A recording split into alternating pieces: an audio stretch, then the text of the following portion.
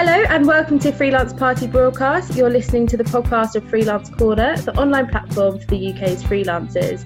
I'm Jess, and today I'm joined by my colleague Ella Creamer. Hi, thanks Jess. It's my first one, so I'm really excited. Oh, great, you'll be fine. Really excited that you're here to do the podcast with me today. Before we get started, just a reminder that we are recording from our homes, so the sound may not be as good as you're used to, but we're doing everything we can to keep bringing you this podcast. We're excited today to be joined by Louise Goss, editor of the Homeworker magazine, a magazine that looks to improve the way we work. Welcome, Louise. Hello, nice to be here. Thanks for having me. So first, could you tell us a bit about yourself and why you set up your magazine, The Homeworker? So my background is in journalism. I actually started out in broadcasting and then moved over into print really more after I had children, and it just became a lot easier to be working from home and not going into newsrooms every day with young children and babies. And then the idea of The Homeworker really came about because I'd been working from home for almost a decade at the time, and I could just see a bit of a gap really in terms of resources and support for people who did work from home. And I could also see it as a kind of a growing section of the working population. Obviously, this was before coronavirus came along, but it was something that I felt I had experienced it, and the sort of the isolation and the loneliness that came with it. And I really wanted to build a sort of community around it and provide support and resources for people to sort of help with the challenges, as well as celebrating some of the perks and advantages and benefits that you get from working from home. So it was a bit of a lifestyle magazine. It's quite a tricky one to put into any specific genre because it sort of fuses business, lifestyle, well-being, and kind of creates quite a holistic view of working from home. So when did you launch the magazine? So I launched it in the first issue, came out in January 2019, so about 18 months ago. Wow, and this last kind of 6-7 months has just been crazy for people working from home. It's like you've got into the mainstream. Yes, it's really strange actually. So I suppose I consider myself quite a niche area when it came to magazines. And in some ways I still do, but yes, the section, that niche has grown massively in the last few months, and I certainly saw it in terms of just people visiting the website and that sort of thing. That rose dramatically, and there was a lot more interest in it. So yes, it's been an interesting and very busy time over the last few months. So what aspects of work from home does the magazine cover? I'm kind of interested in like the specifics, especially at the moment during COVID. Yes, so I think, as I mentioned, it takes quite a holistic view of working from home. So I tend to have different sections within the magazine. So it looks at not just sort of business and productivity, but also your well-being, your mindset, communication, looking at habits and routines, but also your workspace as well and your work environment when you're working from home. So I saw that when I was doing it myself, how integrated work and life becomes when you're based at home. So I really wanted to reflect that within the magazine. So it looks at all of these different elements that kind of come together to help you successfully work from home. So yeah, there are lots of these different sections. Okay, great. Today we're talking about workspaces. Why do you think setting up a workspace in the right way is so important? So I think your workspace and the environment in which you work has such a big impact on, well, so many areas, but how you perform, how you feel, your mood, and that obviously impacts on your work and your productivity as well. So I think it really does play quite an important role in how well you can work and also in your health and overall happiness. So I think setting up a workspace in the right way, it kind of forms a really good foundation for how you get on and can work. So if you're working more comfortably and if you feel good in the space that you're working in and you're more organized in that space, then you're going to be a bit more creative, you're going to be a bit more productive, and you're going to be actually healthier as a result as well. Obviously, our podcast is aimed at freelancers, and many freelancers are more used to working from home. Maybe they've been working from home for years and this is nothing new.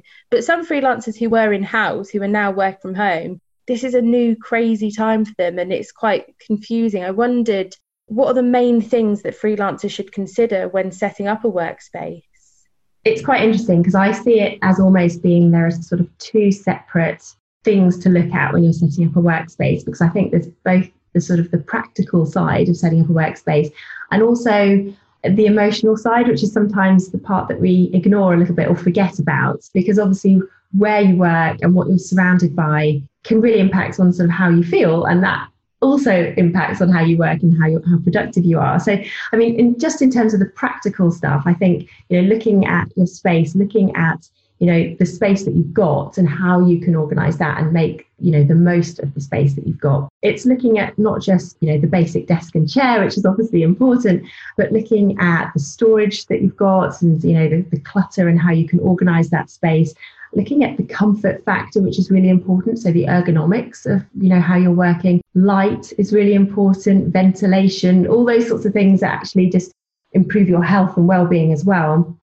And then, of course, just the resources that you've got available in your space. So, your tech, the technology, the Wi-Fi, the things that are important. But again, some of us, when you're working from home particularly, and you don't have the benefits of the office and all the resources that come with that. So it's looking at, how to improve connectivity and looking at your sort of overall environment and what you've got around you as well. And that sort of brings me on to the sort of the emotional aspect, how do you want to feel in that space? And I think that's really important as well. And that part of that can be affected by sort of organisation and maybe the clutter around you, because I do think that if you're in a cluttered space, that can lead to a cluttered mind and prove quite distracting at times and prevent you from focusing very well. But, how do you want to feel in that space? Is it an inspiring space, or just an environment that actually makes you feel a bit more stressed and anxious?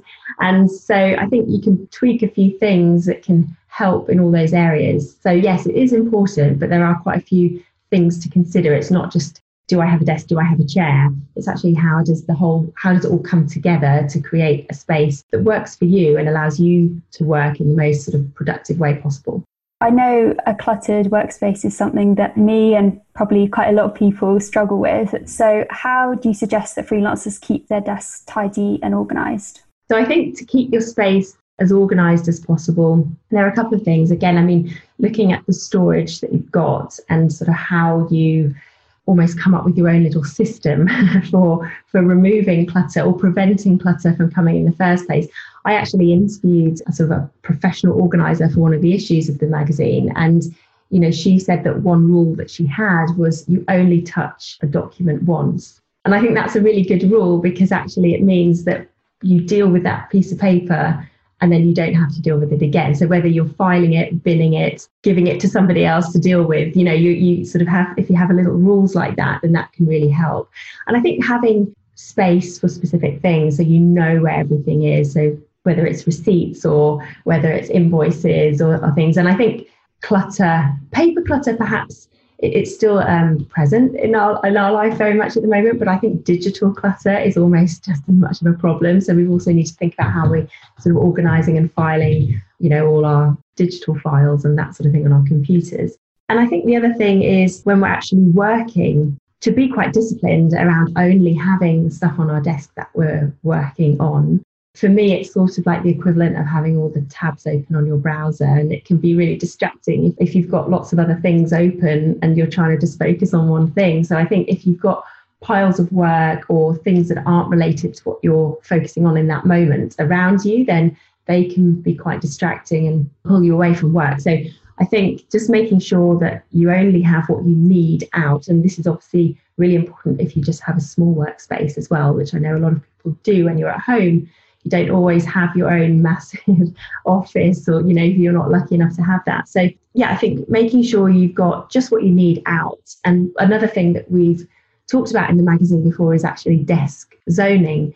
So, you have your initial zone, which is just what you have around you within reach, what you might need just in the moment, whether it's the notebook you're working on, your laptop, maybe a glass of water and some stationery that you need. And then the zones move gradually outwards. So the things that you might not need all the time, but just now and again, you might just have in a drawer next to you. You might have shelves up on the wall with the things that you rarely look at. Maybe if every few months you need to get them down, and you put those in files up out of the way. So I think having little systems in place like that as well can be really helpful. For those of us who don't have a dedicated workspace and are working off our kitchen tables, some people are working from their beds, for prolonged periods of time, we're kind of, 6-7 months in now to this. What can they do to keep their workspace organised? I think having a dedicated space is really important. It's actually something that I do talk about quite a bit because it just helps with the separation as well between sort of work life and home life. But if you don't have your own separate office, and I have to say I didn't for quite a long time, we've recently moved house, and one of the criteria I had was that I needed a separate home office. But before that, I did find myself often working at the kitchen table, but I also created a little work zone in the corner of my living room. And, I didn't have space for a big desk, but I got just a console table to work from. But the important thing was not so much how big the space was, but how defined it was, and it was my space. So, just making sure that the space that you have is yours and not sort of encroaching too much on the rest of the living space. Because I think one consideration we need to have is that we are now working where other people are living, and those people don't want to feel like they're working in an office all the time either. So keeping that workspace as confined or as defined as possible is really important. And if you've got a small space, there are things that you can do just to sort of keep it yours, keep it as defined as possible. So as I say, I used a small console table. So if you don't have space for a big desk, there are little ways you can make a workstation. Some people might have a folding desk just on a wall. You might decide that you're just going to use a dressing table or something in your bedroom and sort of make it into a workspace. But wherever that space is, I think keeping your work to that area is really important. You almost need, and I used this when I was moving house, a sort of a portable office. If you are finding you're having to move about a bit, you need a bag almost that contains all your essentials, and it's easily portable. So wherever you're working in the house, you mentioned people working in the bedroom, and that's one thing I'd say, please try not to work from the bedroom if you can, because it's, first of all, just from an ergonomic point of view, it's really bad for you, but also it just doesn't help you switch off. So at night when you're going to bed, you want that space to be for sleep and not associated with work. So I would say, even if you don't have a separate office, just try to think of areas within your home that you can work and that you're going to allow work to go, but try not to take it into spaces that are perhaps going to be more for relaxation and sleep and that sort of thing. That's a really good point about ergonomics. I think it's something we're hearing a lot about at the moment, and people would be really interested in hearing more about from you. So what do you think is the best way to keep comfortable when working from home? And is there any sort of special equipment that you'd recommend to use? Yeah, I think the ergonomics is a very important consideration, just because now that a lot of us are doing this long term from home, and we may not have occupational health coming round and being able to assess our work setup, we need to be able to take responsibility for it ourselves, and just for long-term comfort, so they're not working in pain. I think in the short term you can get away with a less than ideal setup, but after a while you notice the shoulder pains and the back and the neck and that sort of thing. So for me, if you don't have all the ideal ergonomic furniture, and obviously you can spend a fortune on doing that, and some things are worth investing in, but the other thing that's really important is to just think about your movement as well. So if you're not able to work or don't have all the the kit and all the gear, just make sure that you're taking regular breaks and you're moving frequently, because that in itself just helps you to sort of stretch out and prevent some of the pain and things. I personally like to use, it's called a sit stand platform. So it's a bit like a standing desk, but it's actually one that you can have that rests on top of your ordinary desk, so that you can stay seated as normal, but then you can raise the platform and stand. And just for me, that variety of movement helps me not to just staying hunched over the laptop all the time. It also means I get to move about a little bit in my working day, which is really important. And this gives you a bit of different perspective as well while you're working. Sometimes just standing up just shifts your energy a bit, which can be really helpful. So yes, I mean, for me, if you don't want to go and buy a whole separate standing desk, this was a really good sort of in between, where you can still keep it on top of your ordinary desk, but you can raise and lower it as you want, as you need. So I think something like that can be a really good investment. I used one from Posturite and find it really useful. I think other things to be aware of are even just your desk setups. You know, where is your phone? Like, are you having to reach quite far to get that? Looking at the mouse that you're using, the keyboard. Again, you know, some people kind of find they get injuries just from sort of overstretching using keyboards and that sort of thing. So keeping things comfortable is really important. I would say probably apart from that desk I mentioned, just investing in a good chair is really important. So an ergonomic chair, and you can get some really good ones now on the market that aren't an absolute fortune. And, you know, if you don't have proper lumbar support, just rolling up a small towel at the base of your back can be helpful. But it's all about sort of keeping your posture as correct as possible. And people talk about those sort of 90-degree angles. So, you know, making sure that everything's sort of at 90 degrees to each other, your hips and your knees. And, you know, if you need to put a little footrest on the floor, then that can work as well to sort of keep your posture correct. And you don't even need to go and spend a fortune on one of those. You could put a few books under your feet or something if that was what you needed to do. But there are ways of doing it without having to go out and spend a fortune. But if you are going to invest in some ergonomic things, I would recommend a good chair. A sit-stand platform I find really useful, so something like that would be good as well. Or a laptop stand, just so your eye line is at a good level when you're typing on a laptop, if you use a laptop. One thing that I see, you know, people are saying that they're doing a lot is instead of going for their morning commute, they go for a morning walk before they start work. Do you think that's important? Should we be trying to, you know, force ourselves to get out more? Because I know I'm dreadful at this. I'll just work and then, you know, get to 5 o'clock and I haven't even opened a window. I've just been in like a stuffy room. How important is that? I think it's really important. It's definitely something that I started recommending quite early on, in terms of not only does it help break up your day and sort of help you to shift between sort of home life, work mode, that sort of morning commute gets you out, but getting out into fresh air, getting daylight into your eyes, all those sorts of things actually just help you generally with your circadian rhythm, so that you're actually going to then probably get better sleep later at night. It gives you fresh air. We all know the benefits of fresh air. But all of that sort of stuff just is really important in terms of your overall well-being, as well as just helping you get going first thing in the morning. And I think, you know, it gets a bit of exercise first thing in the morning, again, helps to get the blood flowing as well. And that's also really important and can be really helpful. So I do recommend all that sort of thing. I think equally, and I'm also, you know, I can be terrible at not getting up enough and taking regular breaks, because I think that we quite often have a tendency, particularly if we're working to a deadline, you know, we need to just plow through and get things done. But when we do make the effort to take a break and get outside, we notice the difference. We almost don't realize how important it is until we stop and actually do it, and what a difference it can make.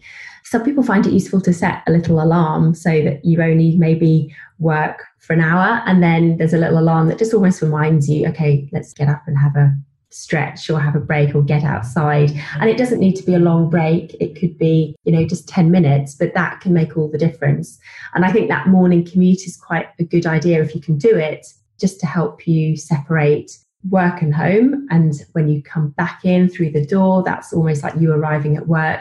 And equally, people can find it useful to do the same at the end of the day as well, because I think quite often switching off is harder to do than getting started. So I think, you know, taking that little commute or little walk around the block at the end of your working day can be really useful as well, because again, it just helps you to shift back into, okay, now I'm home and now I'm stopping. I think boundaries is something that's really interesting to consider, especially at the moment, because a lot of people are working from home with their families there as well. So how would you recommend setting boundaries with family and children and preventing those interruptions from working from home? Yeah, it's a very common query or complaint that some people often have. It is difficult. It's, I'm not going to lie, there's no sort of silver bullet here that's going to make it suddenly really easy. It's a constant conversation, actually. And conversation is the important word there, because it is about communicating with people who you live with, including children. We sometimes underestimate how much children do understand and can take on board. So, I have 2 young children. I started working from home when they were both very young, like one was a baby, and now they're a little bit older, but even now I've still got a preschooler at home. So it's quite important to talk to them regularly, partners and children, or whoever you live with, if it's housemates, to set those boundaries, to let them know your working hours. That's important, first of all, when you're available and when you're not, and setting clear expectations as well about, when you're going to be there for them and when you're not going to be around. And I think the other thing that's really important to communicate is actually what you do and the nature of your work. Sometimes we forget to actually let people know what it is we're doing, because we could be just dashing off a few emails, in which case a quick interruption might be fine. But if we're about to go and start on something really focused, that's like a big proposal or a pitch or a piece of work that has a deadline in a few hours, you're going to have to try and focus. So I think, again, letting people know, for the next 2 hours, I cannot be interrupted. It's just really important to communicate really clearly what it is that's going on. And I think with children, yes, it's difficult. They do need you around. I think if you can ask for help at any point, then that's really important. It's obviously difficult. I found it really hard during lockdown when we couldn't have any childcare, or grandparents weren't around to help at all. That became me having to make compromises and look at skewing my workday a little bit more. So I tended to work a bit later, but I also got up a little bit earlier so that I could at least get an hour or so done before the children woke up. Some people find putting a sign on the door is useful, and it sounds quite simple, but actually can work really well. And obviously you do need children at a reading age, but even if they're not, if they know that this sign is on the door, that means mummy or daddy is working. And sometimes that can be quite helpful. You can almost turn it into a bit of a game, is the sign on the door or not? Okay, no, I don't. And, let them know who they can go to if they need something. Obviously, if you're the only adults in the house and they need something, then clearly you might get interruptions. I do think that we are becoming a little bit more accepting and accommodating of it, particularly because we've just had lockdown. And I think people are used to having children perhaps come in and interrupt Zoom calls and that sort of thing. I know I've had it myself, and I think it's almost a bit more what we're used to now in life and what we're accepting of. And I think also just making sure that if you've, again, this is talking more around the children thing, but making sure that they have, their own little space, that they have got things and activities to do. And, the more that you can provide for them, then, the less pestering you're going to get. And equally, again, that comes down to the communication. If there's uncertainty there and they don't know when mummy is next going to be available for them, or when they can have a snack and that sort of thing, if they know when those times are coming and what those parameters are, then again, they're less likely to keep pestering because they know what's coming. And a lot of it just comes down to communication, clear, effective, constant communication, and a two-way communication as well. Make sure you're listening to their needs as well, so that everybody feels heard and everybody works together to help each other, really. I'm interested in what you're saying about, it's becoming more accepted that kids might interrupt Zoom calls and stuff. And, IPSE has done research into how many women go into freelancing after having children. And I wonder if now it's going to be easier for parents who want to go into freelancing because they know that they can work from home, or that it's more accepted that they have kids at home. I don't know. I wonder if we'll see kind of like a spike or something in people choosing to go freelance now with kids. Yeah, I mean, that's interesting. I don't know whether it will be just going freelance. I think it's just become easier generally now because so many more of us are working from home. So whether it's going freelance or just staying as an employee, if that's what you're doing, because, people know that it's actually okay now because, my boss isn't going to be annoyed if, I have a 2-year-old running around, because we sort of, as I say, we're all kind of accommodating that a little bit more. But you're right, I think, and it's obviously is particularly around, it's more going to relate to women, I think, but at the moment. But actually for everyone, like parents generally, I think this whole situation is actually going to allow parents generally to do this better and allow dads to have more time with their children, and therefore perhaps we might see more women decide that actually, yes, they can go back and have a career because they can work from home, and it's a little bit more flexible now. And equally, we're going to be able to see dads go, well, actually, maybe I can take some more time and work from home and be around for my children more. So I think it's going to work both ways. But yes, I mean, certainly I think we're seeing that we've got the technology around to enable us to do it. I think the last few months has shown that it is possible, difficult, but possible even with children. And because people are a little bit more accepting and perhaps make a few more allowances for it, that it will perhaps just take the pressure that was on us in terms of, oh, I can't have my children around. I have to find a few hours in the day when, I'm not going to be interrupted. I think suddenly that particular stress has perhaps eased slightly. We now have some questions sent in from freelancers. So the first one is from James, and he asks, I always sit down with the intention of getting good work done, but I lose focus too easily. How can I set up my workspace to avoid distractions? Yeah, that's a good question. And I think the focus and the being distracted, again, can be quite a common issue when you work from home, because you are not in necessarily a dedicated work environment. So you're going to have a lot of other things around you. So I think it's really important to try and to minimize the amount of sort of home life distractions around you. So, for instance, for me, I have young children at home, and they might bring me pictures that they've drawn, or I might suddenly find my daughter's hair clips on the desk. If I can get rid of that sort of thing when I'm working, it just helps to keep me more focused. So I'm not thinking about, things that are going on around me that aren't related to work. I think that, so removing sort of just general household reminders can be helpful, and if you're working in the kitchen, for instance, and you have bills or other things around, pinned to the fridge and that sort of thing, even just make the effort to just take those down or turn them around, or do some simple little hacks like that can sometimes help. Headphones are really useful, whether it's to block out the noise and peripheral noise around you from the rest of the house, or to perhaps play music. I find some people find music, ambient sound, or just instrumental music can really help them to focus. Some people don't. You need to sort of work out what works for you. But I think sometimes having headphones on where you're just listening to something, that can just help to keep you focused again, because you're not going to be distracted by other noises, washing machines, neighbours, that sort of thing. And then, as I mentioned before, with the organisation and the clutter, just keeping on your desk what it is that you're working on, so that you're not going to be tempted to go and reach into that pile, or catch something else might catch your eye to go, oh, I just need to finish that, or I just need to do that. So, and giving yourself time blocks are really useful as well. So, making sure that, when you're scheduling your day, making sure that, in that hour you've blocked out time to do this, and then in your mind, like, this is what I'm working on in this hour. And if it helps, to keep that list and keep that schedule in your line of sight, keep it next to you on the desk, that can be helpful too, because it just serves as a bit of a reminder, something to refer to. It's like reminds you what you're actually meant to be working on, and then you can refocus again. So keeping it clean, clutter free, just centered on what you're working on as possible. That's a really good answer.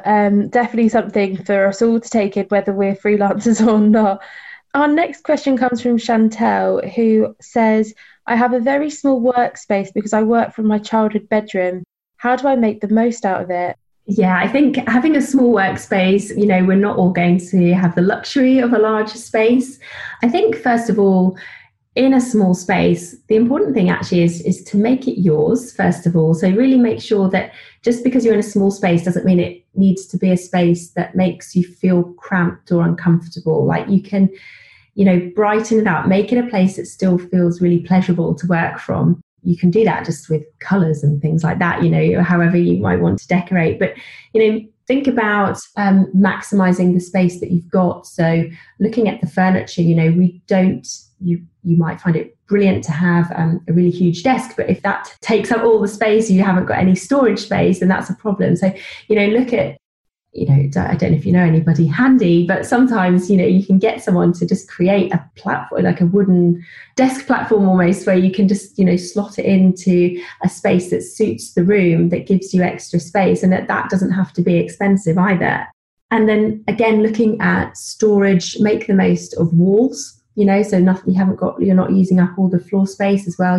Shelving units, you can get really nice cupboards and things. And storage doesn't have to be boring or horrible either. You can make it pretty if that's what you want, and use baskets and that sort of thing. So it's really looking at maximizing what you've got, so making the most of walls and window ledges, and if you can put things sort of up rather than just have it all on the floor, which can actually make things feel cluttered, making the most of it that way. And again, just looking at the size of your desk and keeping things compact but comfortable. Great, lots of ideas there.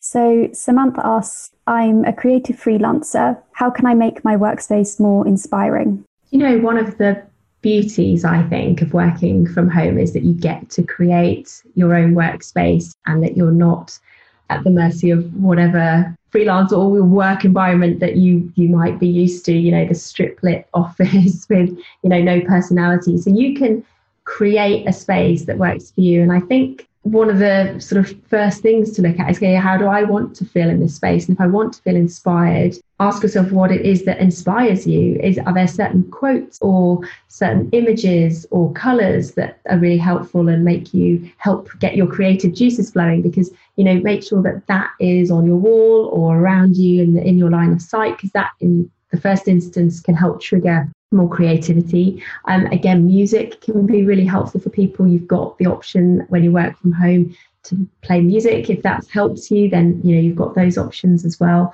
Vision boards, people talk about creating vision boards, but I think you can make a vision board for everything. It doesn't have to be life goals. It could just be, okay, I want to make a creativity vision board, and I'm going to put loads of images and things that inspire me on this, and I'm going to put that on my wall so that I've got that in front of me.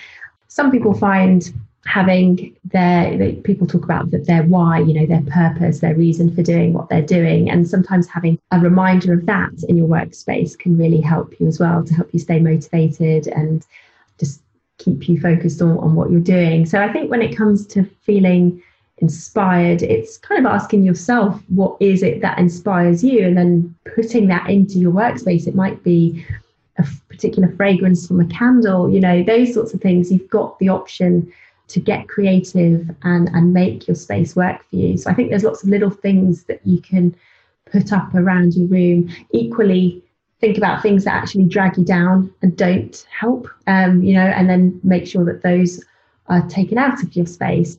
Some people like having books around them. Some of those can be really inspiring, but there might be some that are just there because they've always been there. And there might be certain words on those books or certain titles that actually remind you of something you don't want to be reminded of, or that aren't helpful or conducive to working well. So just have a look around what you've got and take a sort of inventory of what is really ticking the right boxes here, and what's actually perhaps bringing you down and stifling that creativity. So, and then take those out and then just put things in that you love. And in the words of Marie Kondo, that spark joy. That's so true. I feel like that Marie Kondo book was just, everyone went crazy for it, didn't they? It was just brilliant a few years ago. If you sat down for too long in my house, you were kicked out. That's all so interesting. Thank you so much for joining us today. It's been a really interesting podcast. So for people who are listening and want to find out more about what you do in the home worker, what can they find on your website? Yes, if they go to the website, which is thehomeworker.com, there are quite a lot of free resources there. So obviously you can buy the magazine and subscribe to the magazine there, but we also have a blog with a few sort of articles and ideas. We also have a free guide that offers a few sort of top tips on how to successfully work from home, and you can download that for free, again, from the website as well. Unfortunately, that's all we have time for this episode. You'll be able to find a lot of information in the show notes below and on Freelance Corner. Thanks for listening to Freelance Party Broadcast. Join Freelance Corner, the online platform for UK's freelancers, at freelancecorner.co.uk. You can subscribe to this podcast on the Apple Podcast app, Spotify, or on any other podcast platform. Please like, share and leave us a review, and let us know what we should quiz an expert on next time. We hope our listeners stay safe at home. Thanks so much for joining us, Louise. Thanks very much. Bye.